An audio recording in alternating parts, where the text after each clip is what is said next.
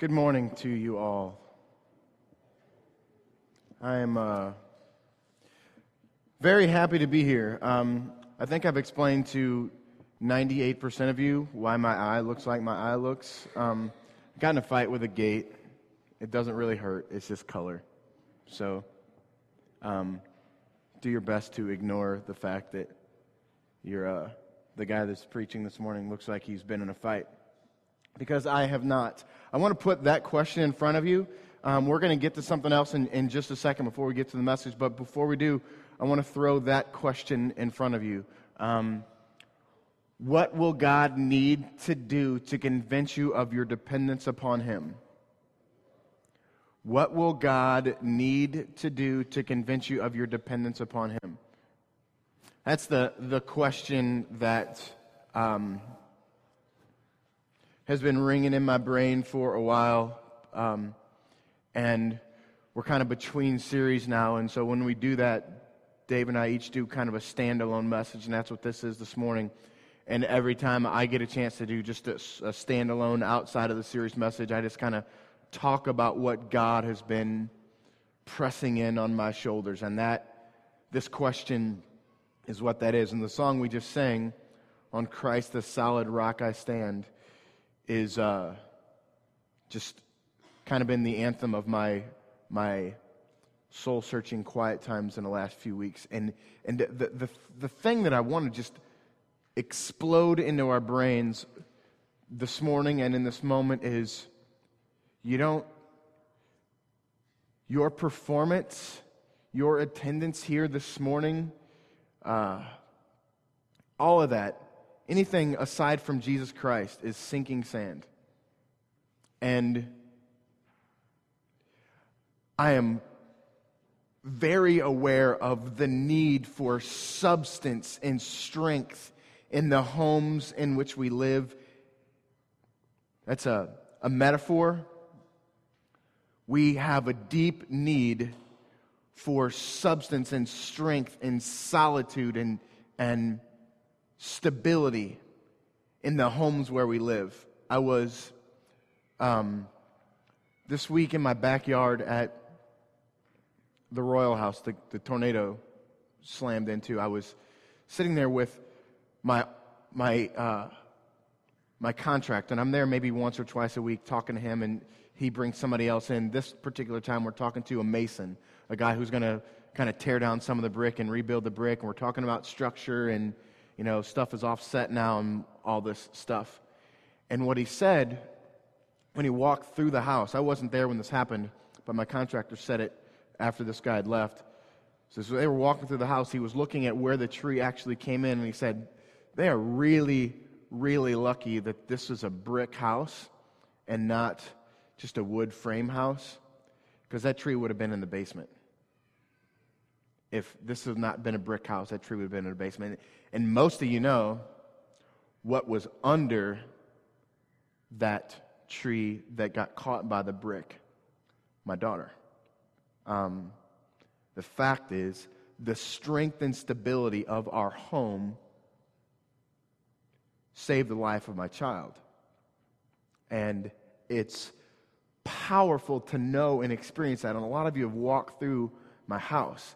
But the metaphor and the beauty of dependence upon God, Brianna's life is dependent upon the solid foundation and the bricks of my house.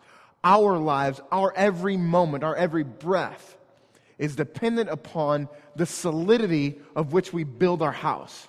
If you are building your house on your performance, you're building your house on anything other than the strength of Jesus Christ, failure is coming, death is coming, hardship, difficulty is coming. So, ask the question again.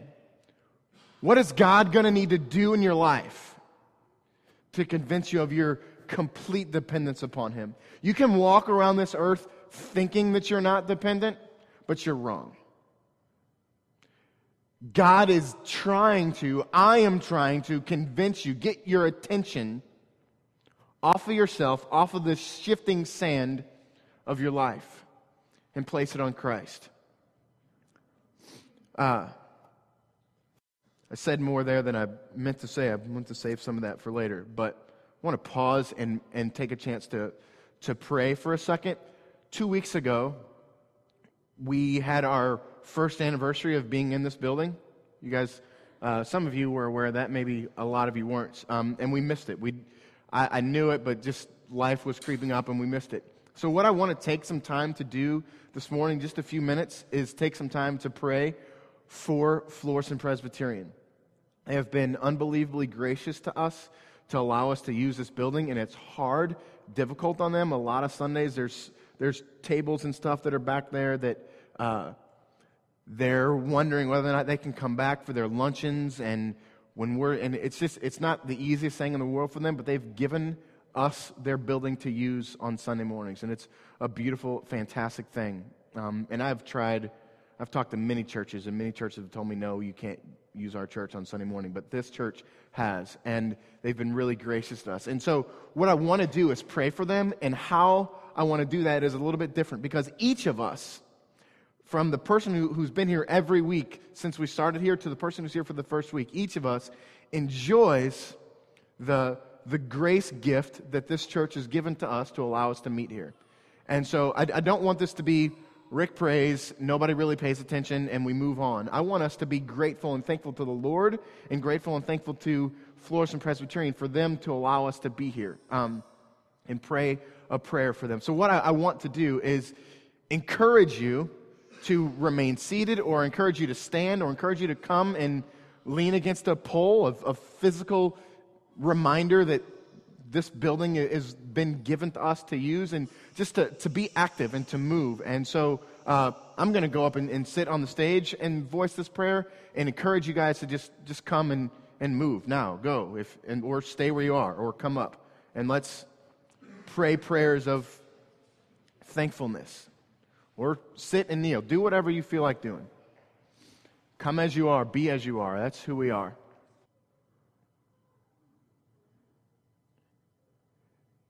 God, I am grateful for this moment and this opportunity for us to come and just thank you for Florissant Presbyterian, Father, and the people that have made up this church, God, and to war for them. God, we pray that you would bring a profound spirit of peace among their fellowship, God, and that you would just be central to all that they say and all that they do, Father. And God, we thank you for the gift that they are to us, Father, and we recognize that you have graced them with this building, and they have not held on to it with a closed hand, Father, and given it away. Father, I pray that you would teach us lessons of giving away the gift that you've given to us back into the community, back into your church and your body, God. Father, we are so grateful for who you are in our lives and who you are in their lives. Father, continue to bring about restoration, continue to bring about relationship with us and with them, Father. And I pray that you would allow us to see the global church and not just one single expression of a church, Father. Lord, I thank you for this building that allows us to come and gather with a roof and electricity and an opportunity to control the temperature, as simple as that, God. And we're grateful for you, and we're grateful for them, God. I just pray overwhelming peace among their congregation and many, many years of continued proclamation of the gospel in this city. Lord, we thank you for Jesus. It's in his perfect name. Amen. So thank you for indulging us in that.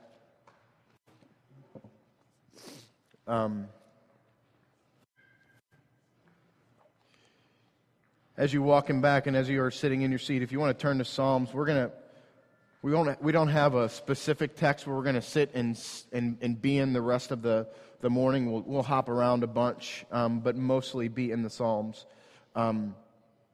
So, again, the question is, in front of us, how dependent are we on God? What is God going to need to do to get your attention and make you realize that you are dependent upon Him? I want to ask just a few questions of us this morning to begin to continue to get our minds on the right path.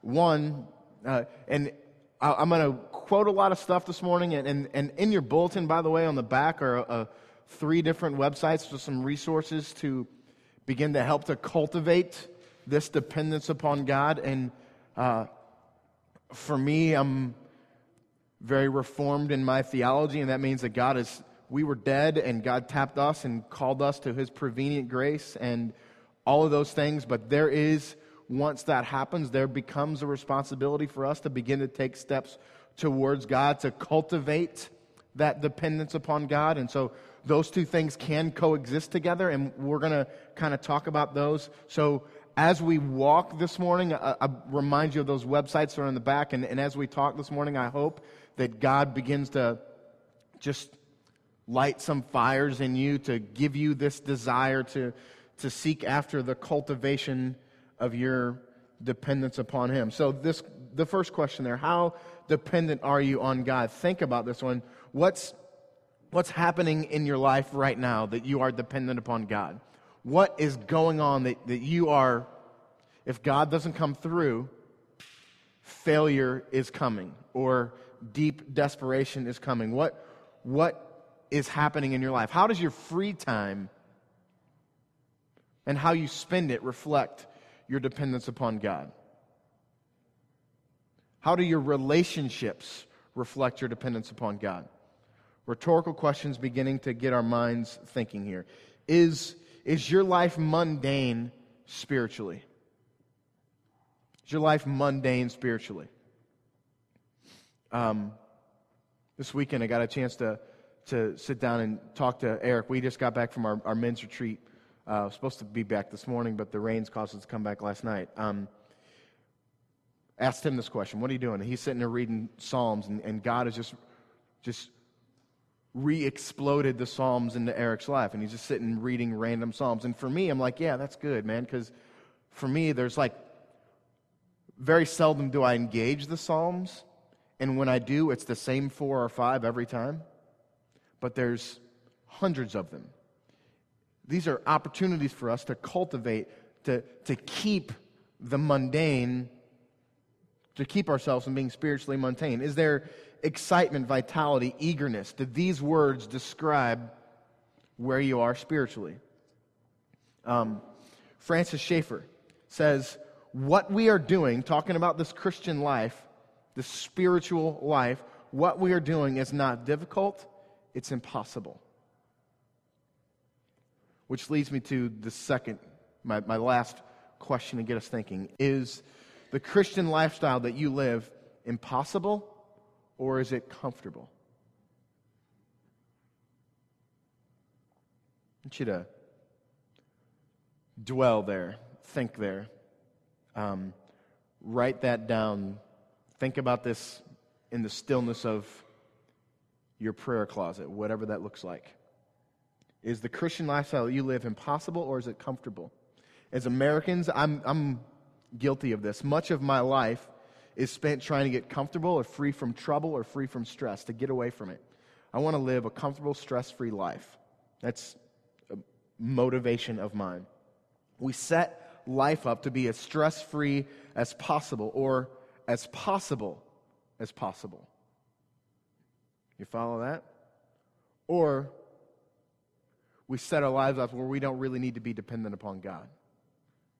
And then every once in a while, God intervenes with an illness or an addiction or a tornado or relational strife or broken relationship to make us aware that we're severely dependent upon Him. So, there's a pastor named Jack Deere in Dallas. He says this: Father, grant me power from the Holy Spirit to love the Son of God like you love Him. Think about that. the depth of that. Blaise Pascal says, "My God, will you leave me? Let me not ever be separated from you." These are two men, one from hundreds of years ago and one from today, that understand what it means to be dependent upon God. And I'm going to quote a lot of people, a lot of Tozer today, and a lot of Psalm today, to just get our minds thinking towards this dependence upon God. But how do we do this? How do we cultivate dependence upon God? So we talked about the fact that we have this need to be dependent upon God, but here now, how do we do it? How do we cultivate a dependence upon God? Foremost is we need to come to the awareness that we are dependent upon Him. And this isn't going to be some three-step process of how to become dependent upon God, but the absolute forefront of that is we have to be aware of our complete dependence upon Him. There's a deep notion, it's actually Psalm 34:8. Taste and see that the Lord is good. Blessed is a man who takes refuge in Him. Taste and see that the Lord is good. All throughout Scripture, there's this overwhelming, prevailing thought that the more we pursue God, the sweeter and more pure we taste of Him, which causes us a deeper hunger for who He is. And so as we taste, we want to taste more. And that's kind of what it means to cultivate this dependence upon God. But we have this decaying, rotting flesh that causes us to want to choose self. And so as we taste and see that the Lord is good and want to taste more, we have this battle that's raging within us, and we wind up gratifying the desires of our flesh and trying to gain this tasting for ourselves instead of allowing God to feed us. And our spirits tend to self-gratification. Without discipline, we stray from cultivating this dependence upon God, which makes messages like this essential to us. Tozer says this, and all the quotes that I have from Tozer this morning all come from a book called Pursuit of God, which is an unbelievably amazing book, and one of the links that's on your bulletin is to a free PDF of that online. You can read it for free anytime. You can probably find an app where it'll shoot you a chapter a day. It's amazing, and you should all read it. I read it at least once a year. In it, Tozer says this: I want to deliberately encourage this mighty longing after God.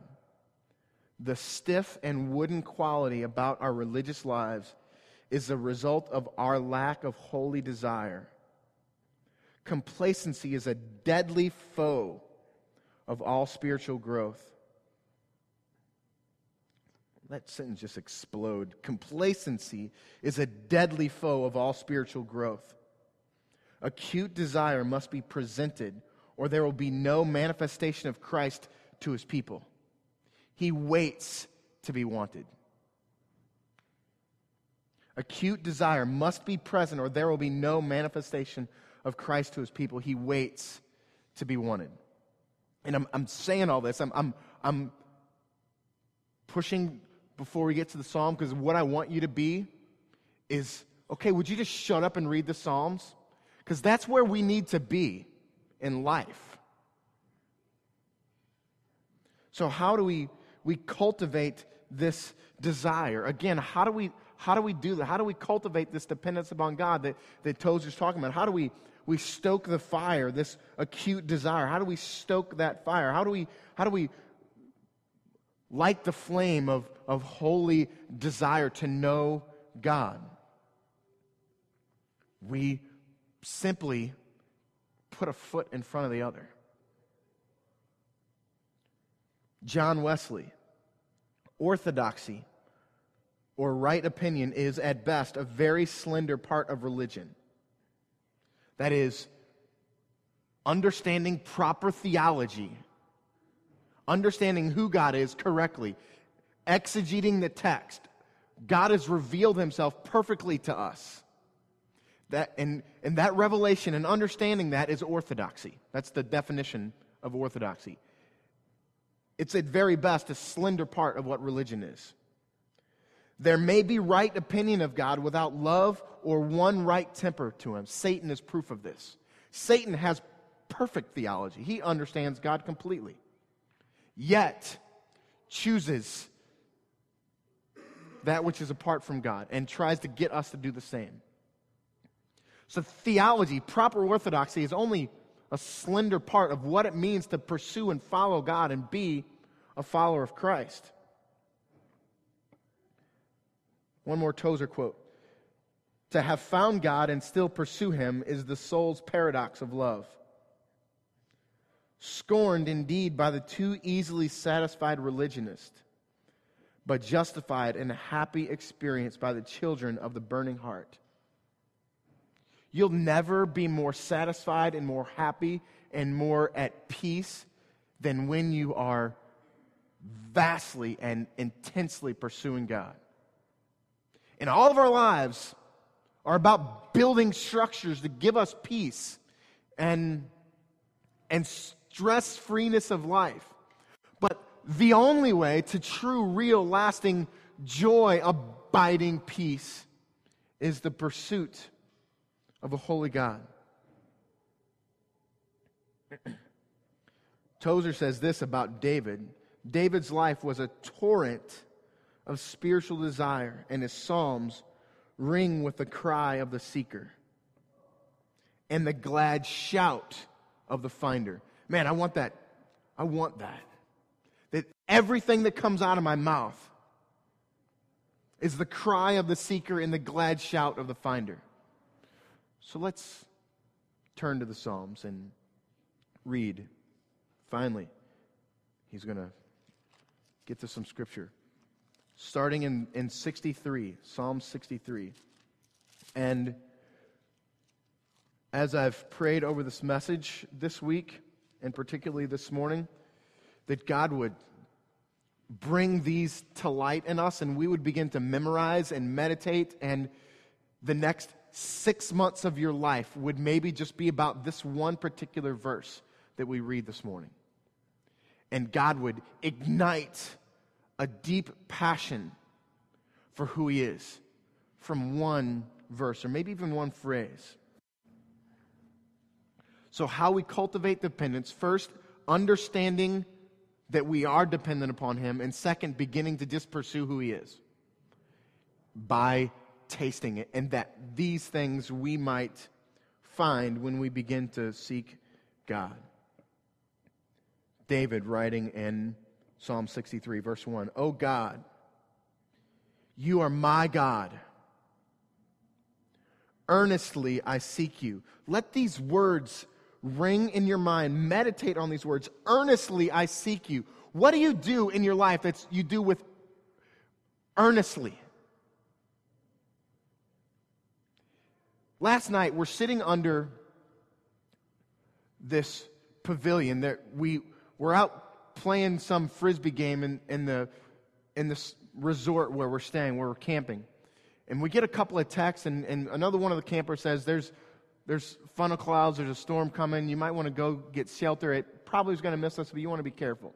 So we all go and sit under this big concrete in the basement of this building and under this concrete canopy and just waiting for it to happen. The rain is just exploding down, and now here comes some hail, and it's just, the hail is bouncing off of we're right by the pool, bouncing off the metal fence that surrounds, and you can just hear the popping of the hail and bouncing, and I'm thinking about the tornado that hit my house and being right inside of those doors, trying to be safe when the tornado was actually hitting my house, and I'm thinking about this fact that so many times we think about is the storm, the real heart of the storm is going to happen somewhere else or to somebody else. But here's the fact. We are in the midst of a spiritual battle now. The storm is happening now inside of your heart. And it never, ever stops. As I'm sitting there looking, wondering whether the tornado is going to, if there is going to develop a tornado, And then next, is it going to come to where we are? And then next, is it going to come to where I am and destroy this building where I'm sitting? And if so, what am I going to do? What's my reaction going to be? Secure myself, look around, secure my friends, make sure everything is fine, and then go try and find some help. This is rattling in my brain in the midst of that storm last night. And then I begin to internalize that, to understand that this is happening everywhere, all over us. And we're standing out in the middle of a wooded field. Most of where we camped is trees everywhere. Would you stand there in the middle of a tornado? No, it's stupid. But we sit there all the time and rest, thinking things are great. Pay attention. You're dependent upon God.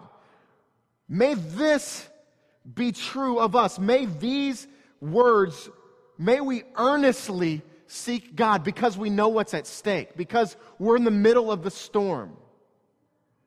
My flesh faints for you, as in a dry and weary land where there is no water. My flesh faints for you.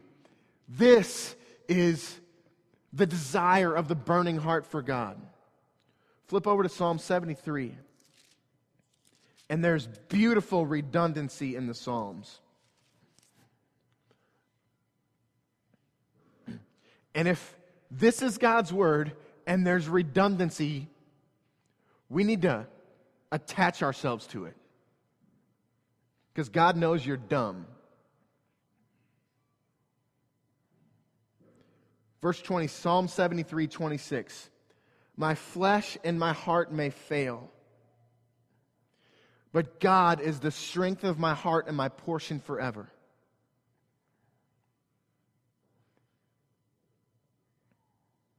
My flesh and my heart may fail, but God is the strength of my heart and my portion forever. Man, explosion of truth. And may that cultivate a fire within us to passionately be able to say that. Because my life doesn't look like that. My life looks like that sometimes. My flesh and heart fail, but God is the strength of my heart and my portion forever. Flip a couple more Psalms over to 84.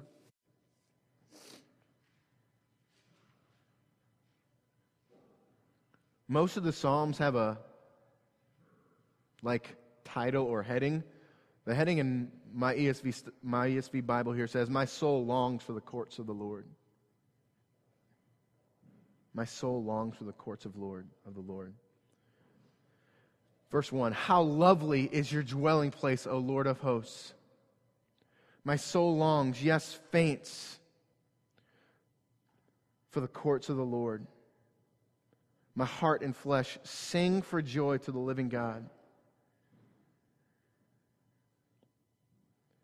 How lovely is your dwelling place, O Lord of hosts. My soul longs, yes, faints, for the courts of the Lord. My heart and flesh sing for joy to the living God. Flip to Psalm 119.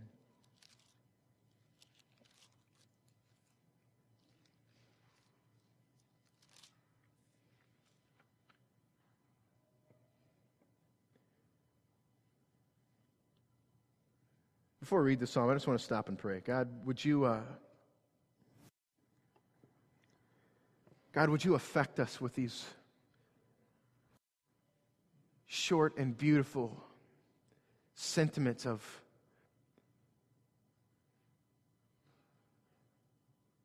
your word? Would you ignite our hearts with a holy desire that you have placed in our hearts to know you and to passionately pursue you? God, would you ignite a desire inside of us, deep inside of us, to cultivate a dependence upon you, God, that we might be passionately burning with desire to know you. God, may these psalms that we read be burned into the images of our brain, God. God, give us practical, holdable, tangible ways to put these in front of us over and over and over and over again. May we write them on proverbial tablets, and may we write them on actual tablets, Father. God, burn these into our brain. Verse 103 of Psalm 119. How sweet are your words to my taste, sweeter than honey to my mouth. Man, I wish that I acted like this. There's this, it's Shop and Save. They have this thing called a mud cake, a Mississippi mud cake, and it's got like icing. It's like a chocolate bundt cake, this really deep, moist chocolate bundt cake, and it's got icing and nuts on the top of it. It's amazing. And every year for the men's retreat, I buy one of these, and I feel like a real man because I don't really slice it and put it on a plate. I just, grab a hunk. Why not, right? Or share it. I shared some with you, didn't I? Yeah, a little bit. There's more out in the car still. I haven't cleaned the car out. But it's the taste of this cake is just amazing, and I look forward to it, and I can't wait for it to happen, and I'm like sitting around the fire thinking, man, that cake is right over there. I could go get some, and I go and I get some. Because I love this cake so much. But how sweet are your words to my taste, sweeter than honey to my mouth. Man, that we could long for the taste of the holy and perfect, redeeming, satisfying word of the Lord. For real, man. Gosh.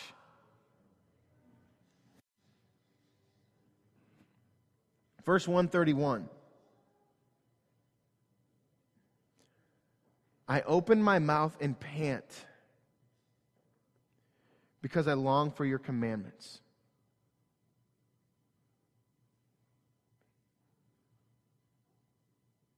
I open my mouth and pant because I long for your commandments.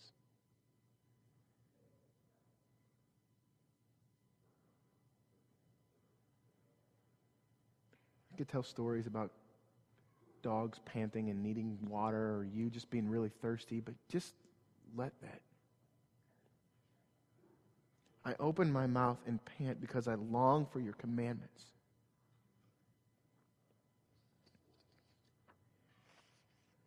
And Paul,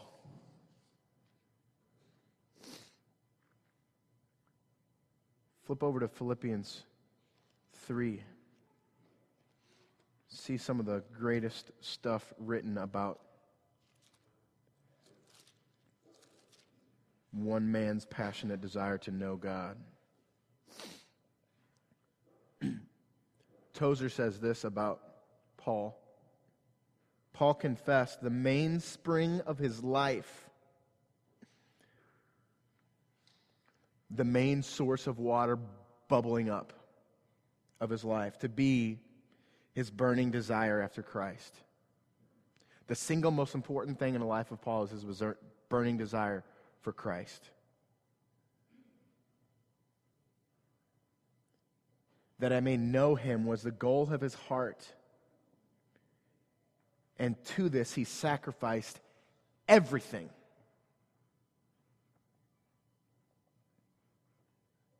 Philippians 3.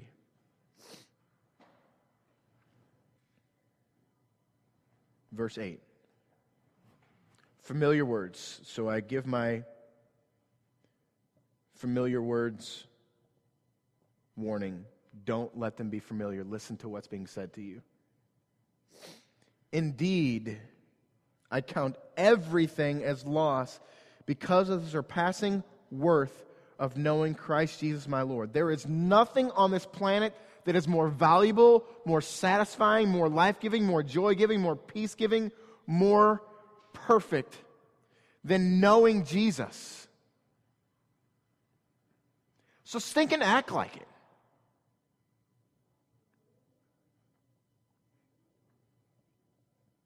For his sake I have suffered the loss of all things and count them as rubbish. Someday we'll live in a culture where I can translate that word correctly without offending people. Rubbish. It's dung. And it's a word intended to shock. Maybe someday I'll just read it like it's supposed to be read. In order that I may gain Christ.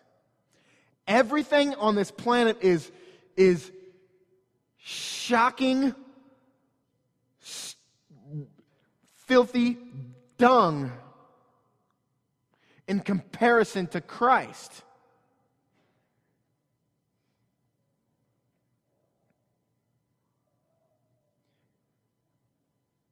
That I may gain Christ and be found in Him, not having a righteousness of my own, but instead the righteousness that we think we have on our own is the sinking sand that we talked about and sung about. And be found in Him, not having a righteousness of my own that comes from the law, but that which comes through faith in Christ. The righteousness from God that depends on faith. And then the one simple statement verse of Paul's life, the mainspring of his life being the burning desire to know Christ. That I may know Him in the power of His resurrection and may share in His sufferings. Again, familiar words warning. We just said share in His sufferings, and Christ was crucified on the cross and was ignored by a holy God. May we, yes, God, I give you permission to force me to endure those same sufferings so that at the end of it I might gain more pure intimacy with you. This is the statement of Paul, and it's dangerous. That I may know Him in the power of His resurrection and may share in His suffering, becoming like Him in His death. So we go back to our question, how do we cultivate dependence upon God? I don't know, but it starts with understanding that we're depending upon Him, and somewhere in the middle of that, it involves diving into Scripture and seeing how God has changed the lives of men, and then putting one foot in front of the other. Studying Scripture, meditating on words, worshiping a holy and perfect God, tasting and seeing that the Lord is good, panting after who He is. Let's pray.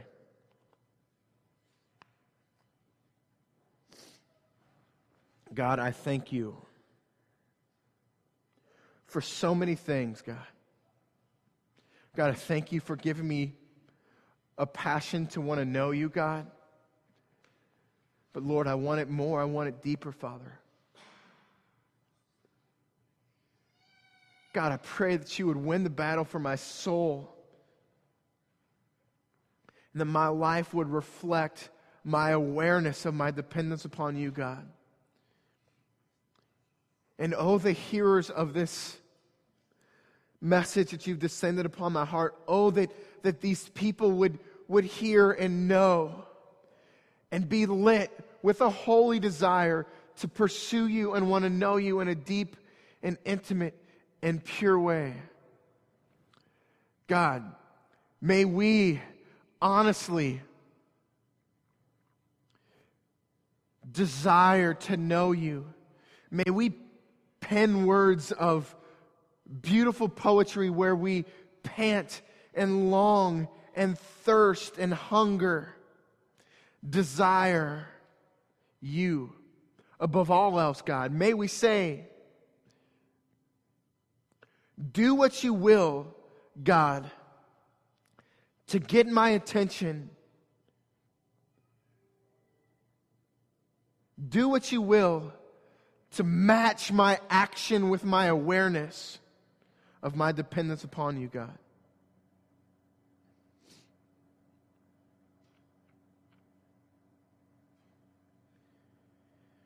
And God, may this message that you've placed in my heart for these many weeks and months actually change something about who I am and what I do, God.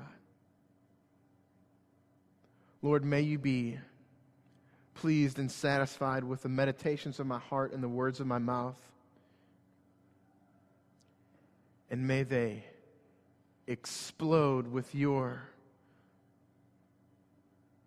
life-giving, dunamis power into the hearts and lives of each of us. It's in Christ's perfect name that I pray.